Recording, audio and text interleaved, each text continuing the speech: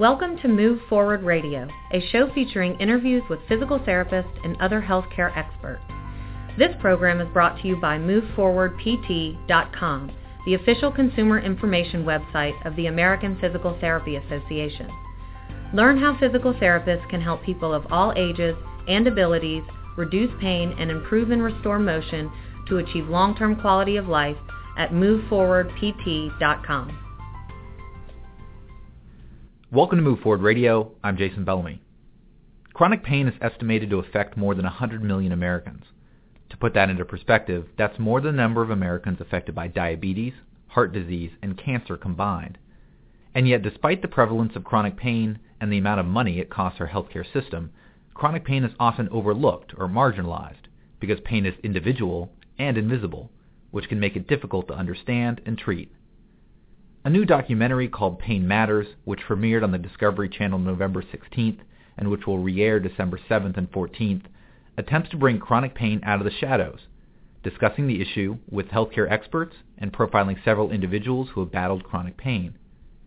In this episode of Move Forward Radio, we'll talk to three people interviewed in the Pain Matters program: Dr. Melanie Rosenblatt, American Chronic Pain Association Executive Director Penny Cohen, and Iraq War veteran Derek McGinnis. We'll also hear from physical therapist John Garzione. Each of our guests provides insight into chronic pain itself and the evolving approach to its treatment. They also offer advice to those suffering from pain, as well as advice for the friends and family who often care for them. A reminder, of course, that advice from our panelists is for informational purposes only and shouldn't be used as a substitute for individual treatment by a medical professional. With that, we begin our episode with our first guest, Dr. Melanie Rosenblatt, to get an overview of how treatment for chronic pain is evolving. Near the beginning of the Pain Matters documentary, you describe pain as an illness, and considering that more than 100 million Americans are living with chronic pain, it makes sense to think of pain as its own condition, but it also seems to me that most of us think of pain as the side effect of something else. There's sort of an indication that there's a bigger problem going on. Is recognizing chronic pain as kind of its own distinct illness a crucial step we need to take to improve how pain's treated, and then also to change the way patients look at themselves, people who are suffering from pain? Absolutely. So chronic pain is, in and of itself, a chronic illness.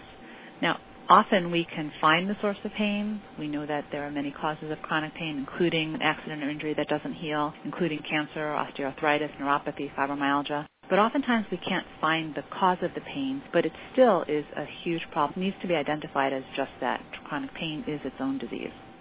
So almost all the people profiled in Pain Matters suggested that in retrospect they had lived with too much pain for too long. And so my question is, how does someone tell when they're in a position where they need to take chronic pain seriously as something itself, that it's not just this sort of little nagging thing that they should just try and suck up and live through, that it's really something that they should get treated for?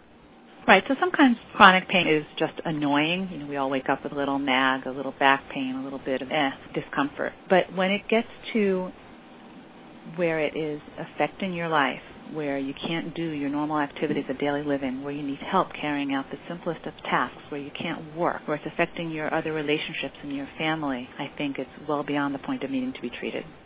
Is the problem or the challenge, I guess, for so many patients that those things build on one another gradually? So, for example, a span of 5 years may go by and you've gone from a little bit of pain to a lot of pain, but it's happened so gradually that you don't realize how deep you're getting? Yeah, I think that's true. I think it happens in most cases slowly, and patients find themselves gradually doing less and less, and they're afraid to be a burden, so they don't want to ask others for help, and they're reluctant to report their pain, and they're just sort of hoping it'll go away on its own. And yes, I think it can happen very gradually. I realize it's just a handful of stories, but I was struck with the frequency that people mentioned that they had thoughts of suicide because their pain got so bad. Chronic pain is often thought of as a physical thing, but it's a psychological, emotional, and a social issue too. Is that correct? Absolutely, that's correct. And I think patients, like we said earlier, this happens gradually, and I think people tend to gradually isolate themselves more and more because they can't do their activities and they don't want to be a burden, so they tend to isolate themselves, and that can lead to this downward spiral of withdrawal from social interaction, from not carrying on physical activities, from making a choice between, well, if I want to go get the mail later, I better not get off the couch now. It could be very isolating, and it can lead to depression and in many cases suicide.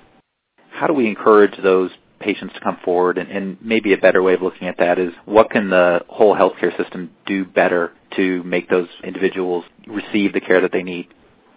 So I think the individuals can take more of an active role in their care. The simple awareness that there might be something else out there that could help them. I think a lot of patients give up and they think, I've already tried everything, there's nothing else they can do. I think on a societal level, there needs to be an increased awareness of pain and pain management.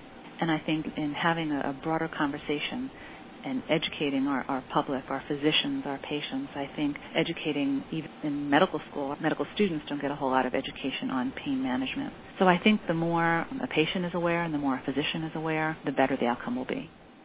And then that treatment plan, one of the concepts was really kind of treating the whole patient, not just looking at the pain, but looking at their living environment. Can you describe that concept and how we know now to most effectively treat chronic pain?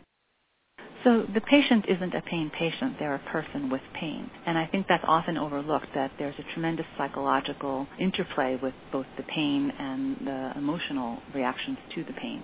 When we treat the patients with pain, we like to utilize multiple modalities, not any one single modality. So it's not just the prescription pain medicines, which may or may not be appropriate, but there's also the physical activity. There's the interventional procedures when appropriate. There's the psychological approaches to treating the patient. And then there's the complementary and alternative approaches that have a role as well. What don't we know about the treatment of chronic pain that would be most helpful if we could learn it? Well, it would be great if we had just, one quick fix that could take it away, right? If we could just program the brain to not feel it. So we're not there yet. Is that realistic?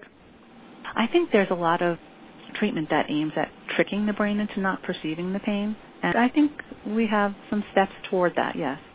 Building off on that idea, if we're tricking the brain not to feel pain, are we putting somebody in danger by doing that? Or sometimes it seems, and this was one of the things that got brought up in the documentary, sometimes pain is not an indication of someone's actual physical health. It's essentially a warning sign that's going out when it doesn't need to. Is that accurate? Pain is a very useful signal, and pain is wonderful when it is meant to keep us away from harm. And that's true of acute pain. Chronic pain just doesn't let up, and they're different. So no, I don't believe that overlapping or masking or treating or managing chronic pain will put somebody in danger of hurting themselves. So to the person that's had that chronic pain, they've dealt with it for a long time, they've tried everything, and they haven't seen the results that they want to see, what should someone in that position do? A person in that position should know that there is hope, that there is treatment, and go find a provider who understands how to treat chronic pain. Melanie Rosenblatt, thank you so much. Thank you. Our next guest, Penny Cohen, can relate to the feeling of isolation that can come with chronic pain. Penny herself has suffered from pain, and in 1980, she founded the American Chronic Pain Association. In this segment, she describes some of the ways that the ACPA helps people with chronic pain describe and express what they're going through, both to healthcare professionals and to one another.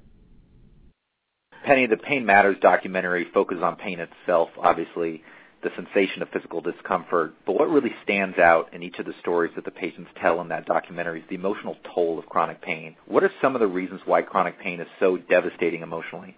I think there's a couple reasons. I think the first one is we expect ourselves to respond to what our medical health care providers do for us. We think, they're going to give us a pill or a treatment and it's going to work. And so often we hear it should have worked. You should be feeling better, and we're not. So in some sense, I think part of us feels like we failed the medical community. I think the other part of it is that pain is invisible and no one can see it. And so people with pain tend to always be on the defense, trying to defend their pain. And, it's so important to be believed, to be validated, for someone just to say, I understand you have pain. I may not see it, but I get it. So I think that's the biggest problem is its invisibility, and also it's never consistent. So they have good days and bad days. So their level of functioning is up and down, which only adds to the confusion. And that makes it a really difficult condition to describe to a physician or any medical healthcare professional that somebody comes in contact with. So the American Chronic Pain Association, you've developed some tools to try and help patients describe or chart their pain, what they do well, what they don't do well. Tell me about some of those tools. Sure. We have graphical tools. They're very easy to use. The one is, where is my pain and how does it feel? That one in itself, just trying to describe your pain, is really difficult. So we've designed one of our tools, we call it the Fibro Person, but anyone can use it. And you click on part of the body where your pain is, and there's a drop-down menu, and it'll actually give you different sensations on how it feels, whether it's stabbing, aching, deep throbbing, and then you can actually put the level of pain. You can do your right side, left side, and then flip it over and do the back, right side, left side. You can print man or woman, and then print it out. So what that does is it captures an entire picture, and there's little icons above each of the sensations. It captures that entire picture of your body, where the pain is, how it feels, and the intensity of it. So instead of trying to sit there and explain it, because the most important thing for people with pain is they want that validation. They want to be believed. And so it's really important for people to understand that this is exactly where the pain is. The other thing that we have is we call our pain log. And what that does, it actually measures. It's an interactive tool on our webpage. And so it's going to go through a number of different measures. It's first going to measure your pain score because people need to have that one. That's sort of the validated measure. But then we're going to talk about their stress, their quality of life, their activity, their sleep, their mood, how isolated they become, their appetite, are they taking their medication as prescribed, their side effects, constipation, sexual activity, how concerned they are about their finances and how much alcohol they drink. All of those things we're going to measure over a long period of time, and they can actually print those out on a chart, and they can take it into their healthcare provider.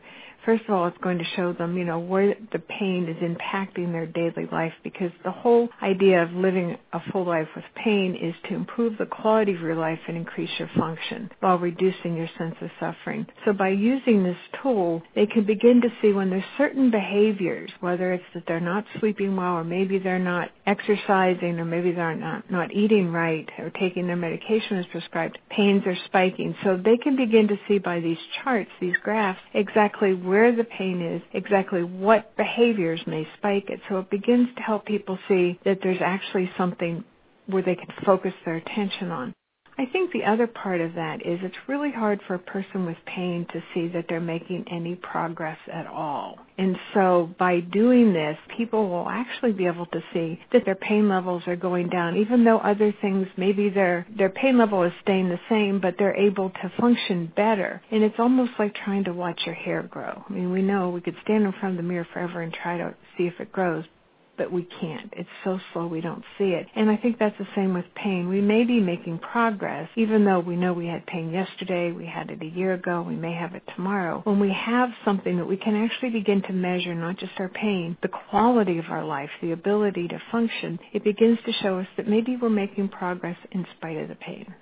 Those tools really do a great job of putting the patient in a position where when they meet with their healthcare professional, they can say, this is what hurts, this is how long it hurts, all of that, and getting out of that kind of individual isolation to be able to connect with a medical healthcare professional is obviously hugely important.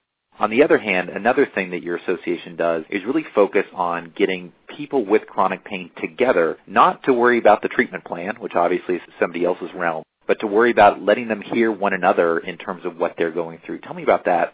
And it's a big part of living with chronic pain, especially if you're just at the beginning of that journey or you've never really talked to anyone else who has pain. Pain is extremely isolating.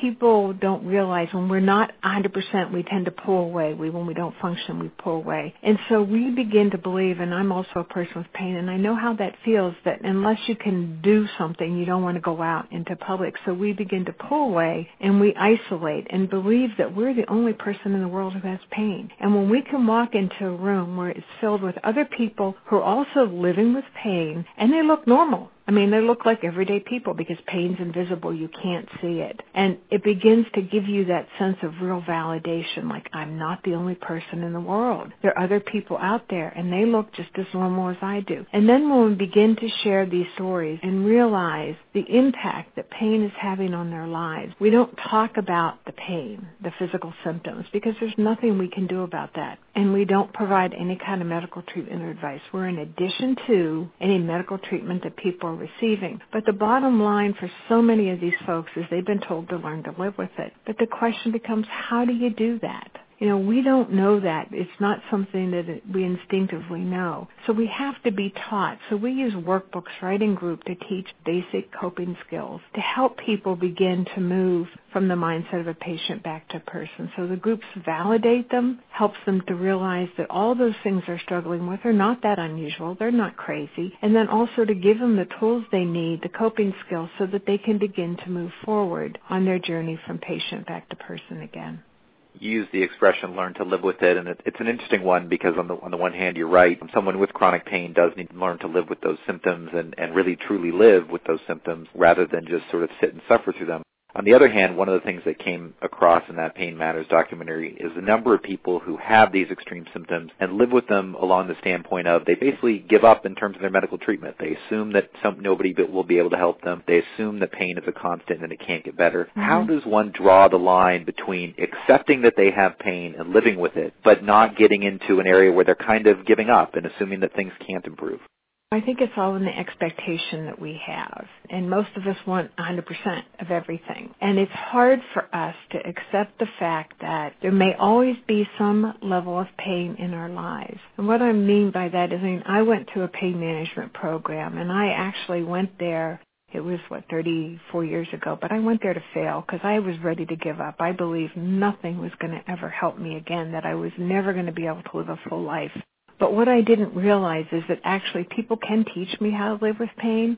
And there may always be some level of pain, but the goal of pain management is to improve the quality of life, increase your function, and reduce your sense of suffering. And so I think we have to first accept the fact that maybe there may be some level of pain in our lives for today. But that doesn't mean tomorrow it may not be better. Who knows what medicine is going to discover? But if we don't begin to accept the fact that we may have pain and then take an active role in our own recovery and really be an active participant in our healthcare rather than that passive patient, because that's where so many people get stuck. We're that passive patient who's waiting for someone to fix us. And it doesn't work when it comes to chronic pain. We need to become an active participant and say, okay, this is what you've done for me. Now, what do I need to do? And again, I think that's where the ACPA plays an important role in teaching those coping skills, bringing people together who actually get it, that understand, even though you look good, the smallest little activity may actually be very difficult for you today. So I really think that people need to know that they're not alone, but the expectation is you may always have to live with some level of pain, but that doesn't mean your life is over by any means. You mentioned your own personal experience with pain, and that prompted you to found the ACPA back in 1980. How much has the popular understanding of chronic pain changed over these last decades? I wish I could say, it's really changed and people are looking at people with pain a whole lot in a different way, but I don't think that's happened because it's an invisible problem that you can't see it. Ask yourself, what does a headache look like? What does a backache look like? There's no way to tell. And again, because people's level of functioning is on again, off again, we're never quite sure. It's not consistent. I think we always think the worst of people sometimes. And when people with pain are hurting, even though they look okay, it's really hard to understand. I know that in the survey that we did, 9 out of 10 people that have pain said it disrupts their lives in some way, but yet they have to turn to their friends and their family for help, mostly their family, and families are struggling just as much with how can I help them and still live my life? And I think that's a real big problem here as well. And so I don't think when you step back from society that they can see all the issues that are being created by having to live with pain, because remember I said people with pain are very isolated and they're not going to talk about it. They don't want to talk about it. And that was also in our survey that, most people don't want to talk about it. Family members, unfortunately, don't even want to hear about it anymore. But it's something that's in our lives and we have to learn how to cope with it. Again, that's why these peer groups or acceptance, you don't have to define who you are. You're already there. You have pain, so let's get to work and figure out how we can live with it. So we don't have pain meters installed in our arms, and there's not necessarily a cure-all drug that can fix all these things. So that said, when you mention that things haven't changed all that much, what's the thing that seems within our grasp, and if we only did that, whether either as a medical community or as a society, if we take a significant step forward in our understanding of pain and our understanding of how to get beyond it, what's the step forward? It's a big next step because I think for us, and it's always been for the American Chronic Pain Association, that balanced approach to pain management. If we go back to the expectation, most people are just thinking all I need is that one magical pill. And that's where so many people get stuck. And unfortunately, healthcare providers have never really been trained to help people live with pain. They've been trained to prescribe and do procedures, but they really have not been given the tools on helping people live with pain, nor do they have the time. So I think the next big step, and the next natural step that we need, is to really begin to look at pain management as a multidisciplinary approach, that medication may work. And we use an analogy of a person with chronic pain is like a car, except their car has 4 flat tires. Our expectation, and even that of the healthcare provider, is I'm going to give you a medication, it's going to fix it. Problem is it only puts air in one of our tires, and that may give us 20 or 30% relief, and that may be all that medication is going to give us. Let's leave it there and ask ourselves, what else do we need to fill up those other 3 tires? And for each person, it's going to be different. It might be physical therapy, it might be counseling, it might be stress management. It can be a whole host of other modalities that people need. And when we get all 4 of our tires filled, it's our job to maintain our car. We don't take it back to the dealer and say, wash my windshield, fill it up. That's our job. If something goes wrong with our car, then we take it in for a checkup. Because pain management's not just that one thing. It's a combination of a number of different modalities. That's the next step, is the balanced approach to realize that for each person, the formula is going to be different, and it's a combination of different therapies that need to be applied. That car example is a great way to think of it. It perfectly illustrates it. That said, for the person who feels like they haven't been heard, feels like they've been marginalized, feels like they've tried things and haven't worked for them, what's some parting advice? What do you tell that person who's still living in pain, feels like they've tried, and is on the verge of giving up? Well, I think for us, what we tell them is call us, and we have a toll-free number at 800-533-3231. And we actually answer our phone, and we can hook them up with a support group in their area. We can send them a wealth of information about pain management. We have a number of videos and audios and graphical tools on our webpage. They're all free. Our webpage is www.theacpa.org. That's theacpa.org. And all of the information on our webpage is all free. So just reach out and say, I need help, and we're here to help them. That's what we've been doing for 33 years, and we're going to continue to do that. Penny Cohen, thank you so much. Well, thank you very much. We continue our exploration of chronic pain now with Derek McGinnis, whose brush with death in Iraq and subsequent battle with pain is grippingly chronicled in Pain Matters, which you can watch online at painmattersfilm.com. Derek's story would be worthy of its own episode, but in this interview we get a sense of just how significant it is for someone suffering with chronic pain to have their pain validated, understood, and appreciated by their healthcare providers. As you'll hear, it's an emotional connection that can be the key to a person's physical improvement. Derek, you were in Iraq during the Second Battle of Fallujah.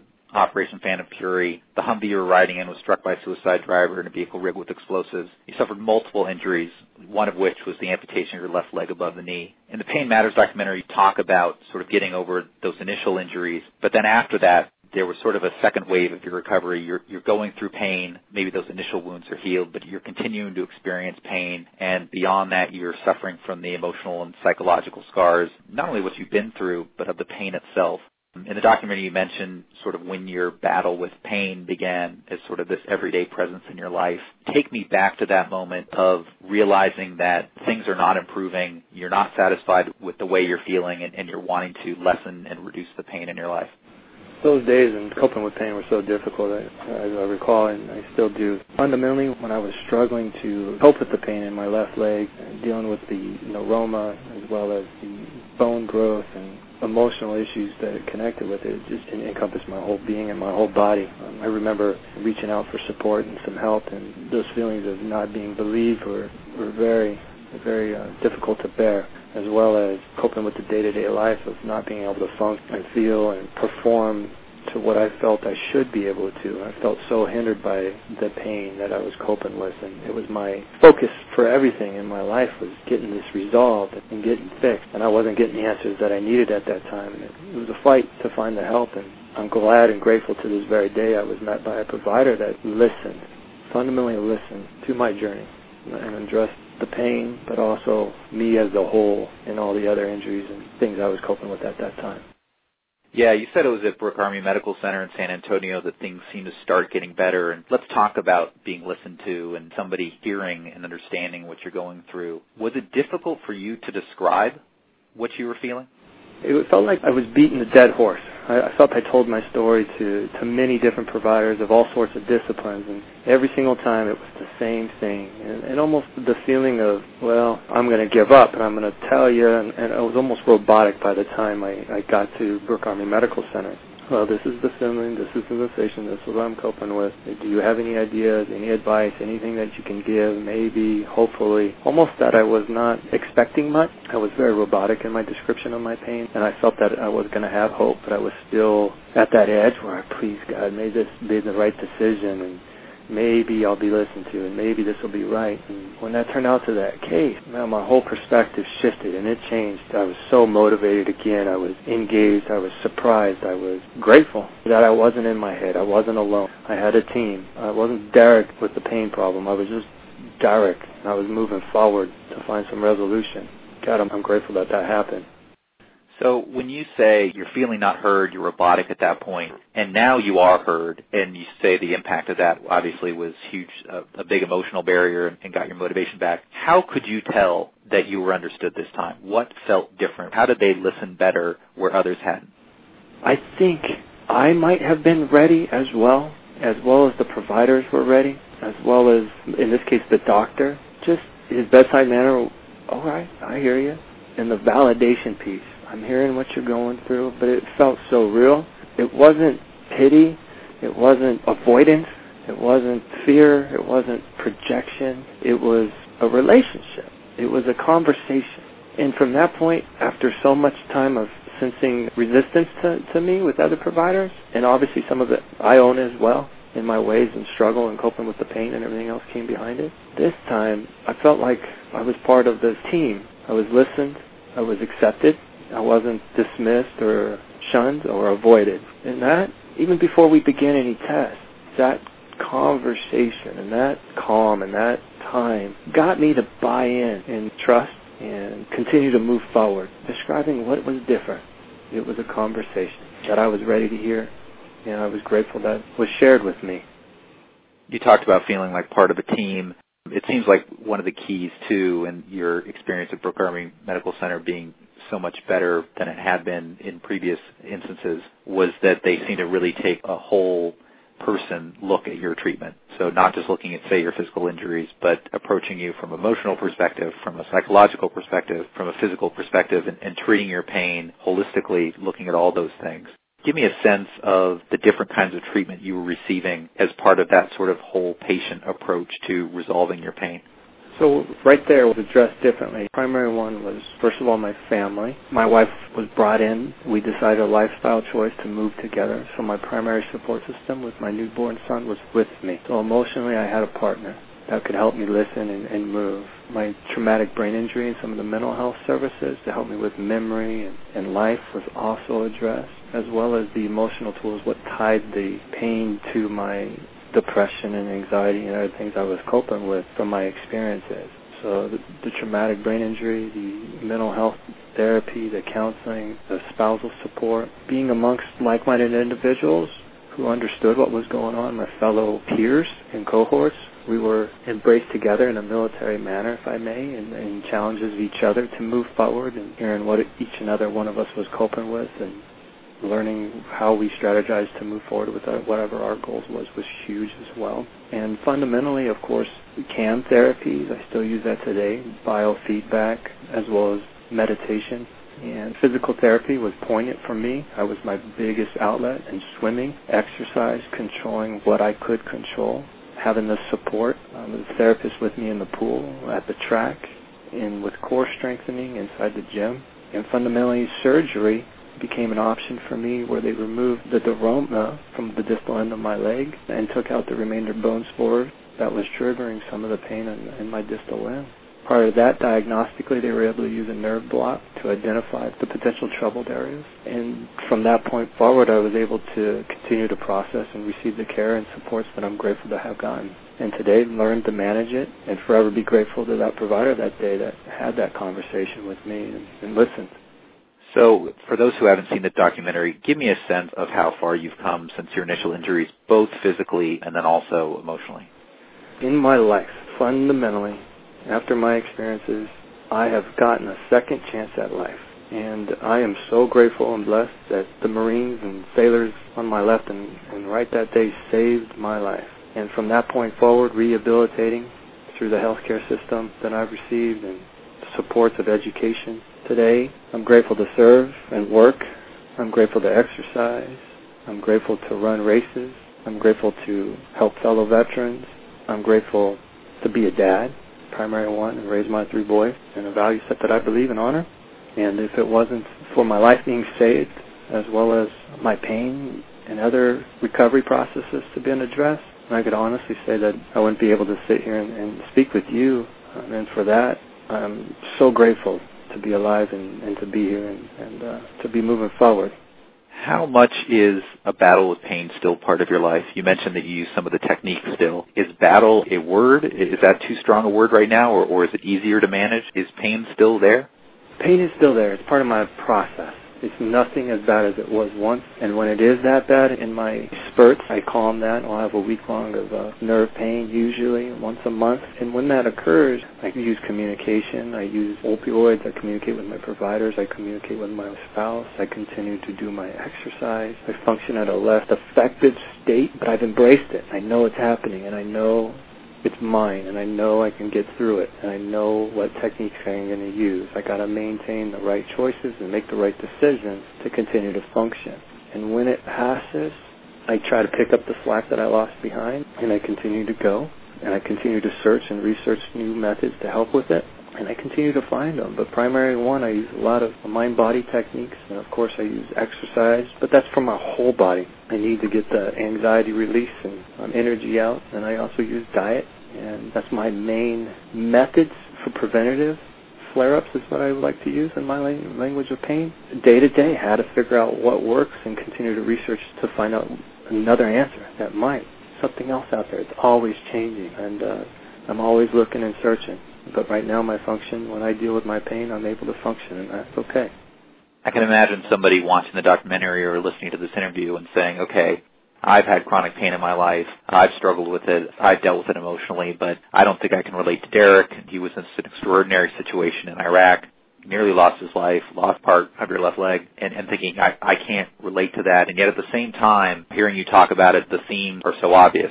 The importance of peer support for you as well as for other chronic pain patients, the importance of being listened to for you as well as other chronic pain patients. Given your experience, when you think about somebody living in pain, no matter what the cause, what would be your advice to that person and to how to deal with that and move forward?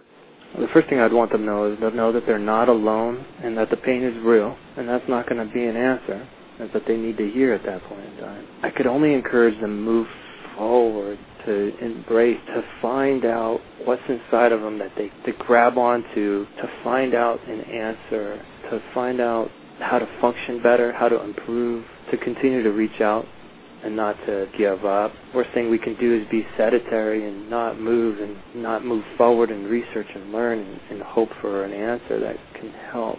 Everyone's pain journey is different. I hear so many things about other veterans that are coping with pain that I just can listen to and offer individualized support. But everybody's pain journey is different, and I only can offer, I wish them the best in their journey and that they're not alone and the pain is not in their head per se. It's real. I just hope they find some relief in their journey. Well, you're certainly an inspiration for them. Derek McGinnis, thank you so much for spending time with us. Well, I appreciate your time today. Thank you. Our last guest is physical therapist John Garzione.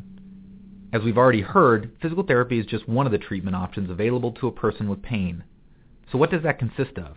And how might that fit into a larger plan of care? Here's John Garzione.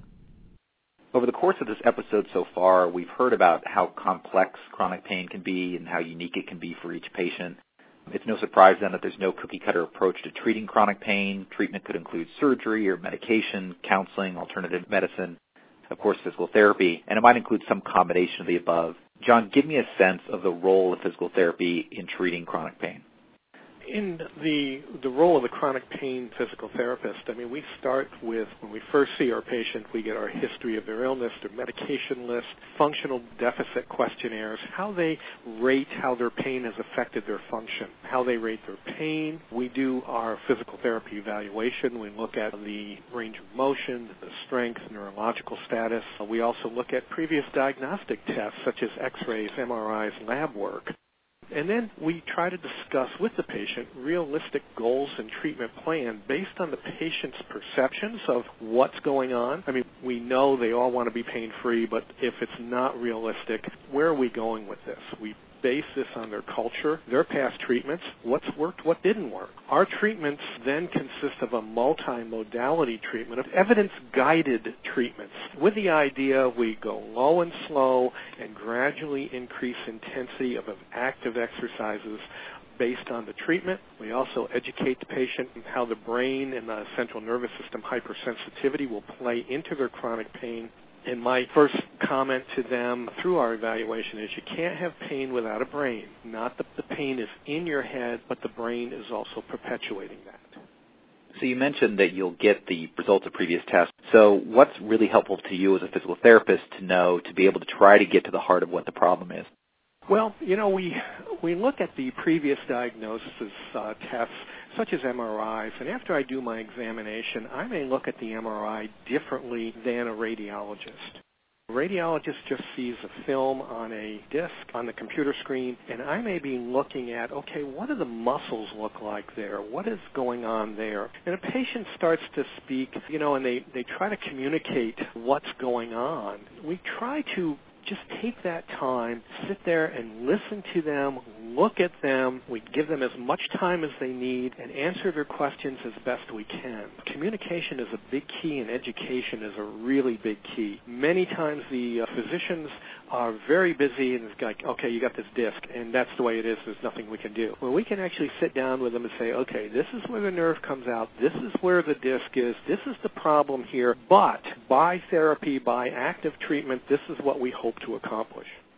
That listening has been a theme also that's come across over the course of this episode. In many cases, physical therapy might not be their first option. They've seen one other person, maybe multiple health specialists before they get into physical therapy potentially. So how do you keep their optimism appropriate? Because on the one hand, you want them to believe that they can get better. On the other hand, as you mentioned, they need to set realistic goals for what's possible, and completely getting rid of the pain might not be realistic. So how do you deal with that?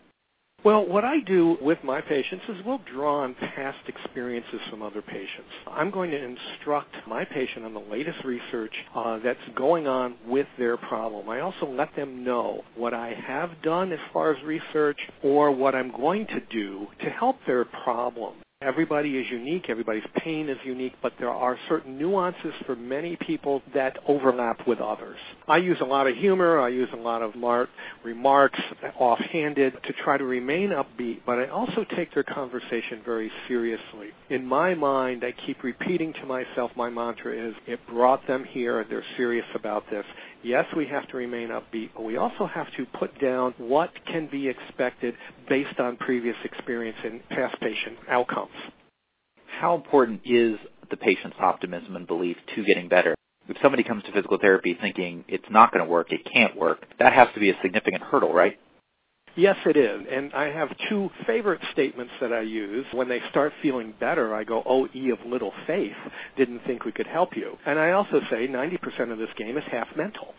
And they stop for a minute, go, 90% half mental, what does that mean? And that you really have to get their idea, that they have to buy into this. Sometimes they don't at first. And showing them and working with them to show them that it actually is helpful. And it's also not a cookie-cutter approach. And every time we see a patient, we ask them, how are you doing? How did you do after the last treatment? If they say no change, I'll say, okay, I didn't make you worse. Then let's proceed. If they say, I felt worse after, okay, and then we start teasing out how much worse, for how long, is that to be expected, is it not? And that's really how we look at that. The documentary touched on the fact that even though people go through such intense chronic pain, oftentimes they will remain quiet about that pain because they don't want to be a burden on their loved ones. How can we encourage people who have chronic pain to seek help, to realize that they shouldn't settle for living that way? Well, pain sensations are very hard to describe, so people usually expound on adjectives to try to make themselves understood. However, these attempts of pain descriptions make for very poor conversation. I tell people that, your loved ones feel helpless. They can't help you. But not only the loved ones, but many healthcare professionals, they tend to try to ignore the person in pain so they don't have to admit to their own inadequacies. Caregivers burn out a lot because of the extra physical and mental burden, and I think it's for me as a physical therapist to bring caregivers in to admit to them it's okay that you cannot do anything, just listen. And if you get tired of listening, then it is time to get somebody else to tag team. It's the same kind of thing with taking care of an elderly parent. People don't want to put them in nursing homes, but there's staff there, there's shifts, because nobody can do it all the time. And to bring this to caregivers and to patients to know that there are certain times when people just have to walk away or step away. Let's continue on that thought with caregivers. What's a good way of spotting the warning signs, spotting the signs that I need help or that this person needs help? Basically, for me, the big warning sign that I see is the caregiver starts shaking their head, rolling their eyes, and say, I've heard this a million times.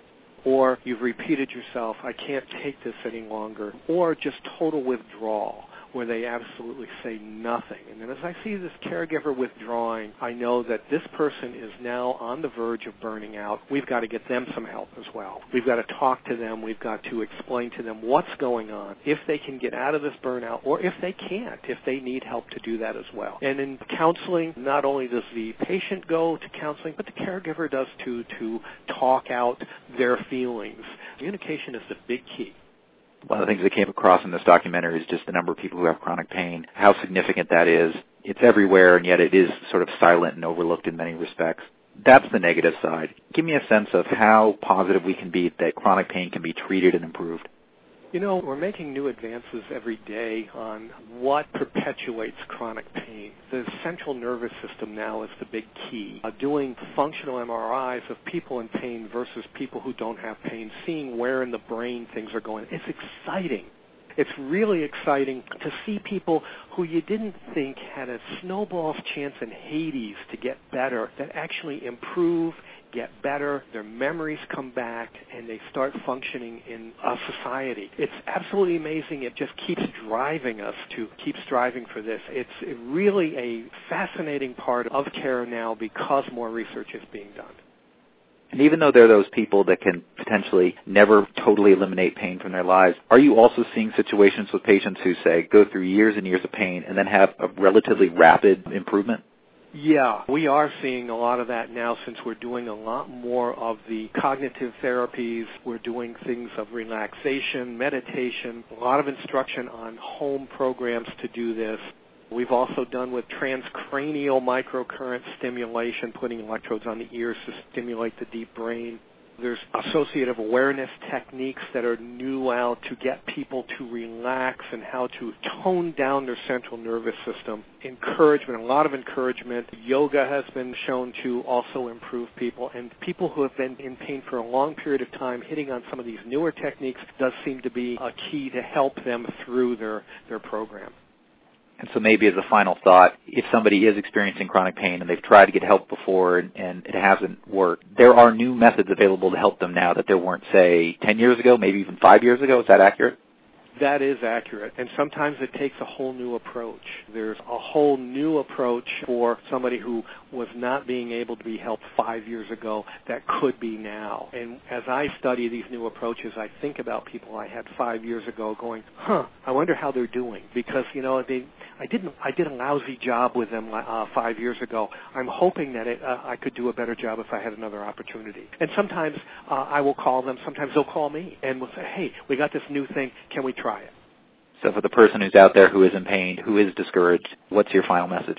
My final message is never give up. This does not have to be a way of life unless there is an active process that just continues to cause pain. If it is what we call a chronic pain situation, don't give up on it. Keep plugging away. That's certainly the way I would give to any advice to anybody in chronic pain. John Garzione, thank you so much. Okay, thank you. That wraps up this episode of Move Forward Radio. If you're a caregiver for someone with chronic pain, you might be interested in our November 14th episode, in which a home health physical therapist provides advice to help family caregivers avoid becoming the ones suffering from exhaustion, frustration, and pain. You can find that episode and all episodes of our show at moveforwardpt.com/radio. A final reminder that the Pain Matters feature airs again on December 7th and 14th on the Discovery Channel. You can also watch it online at painmattersfilm.com. If you like this episode, please consider sharing it with your friends and family and rating us on iTunes by searching Move Forward Radio. I'm Jason Bellamy. Thanks for listening. Thank you for listening to Move Forward Radio. Insight from our guests is for informational purposes only and should not be used as a substitute for individual treatment by a medical professional. Learn more about how a physical therapist can help you and find a physical therapist in your area at moveforwardpt.com. For an archive of past episodes, visit moveforwardpt.com/radio.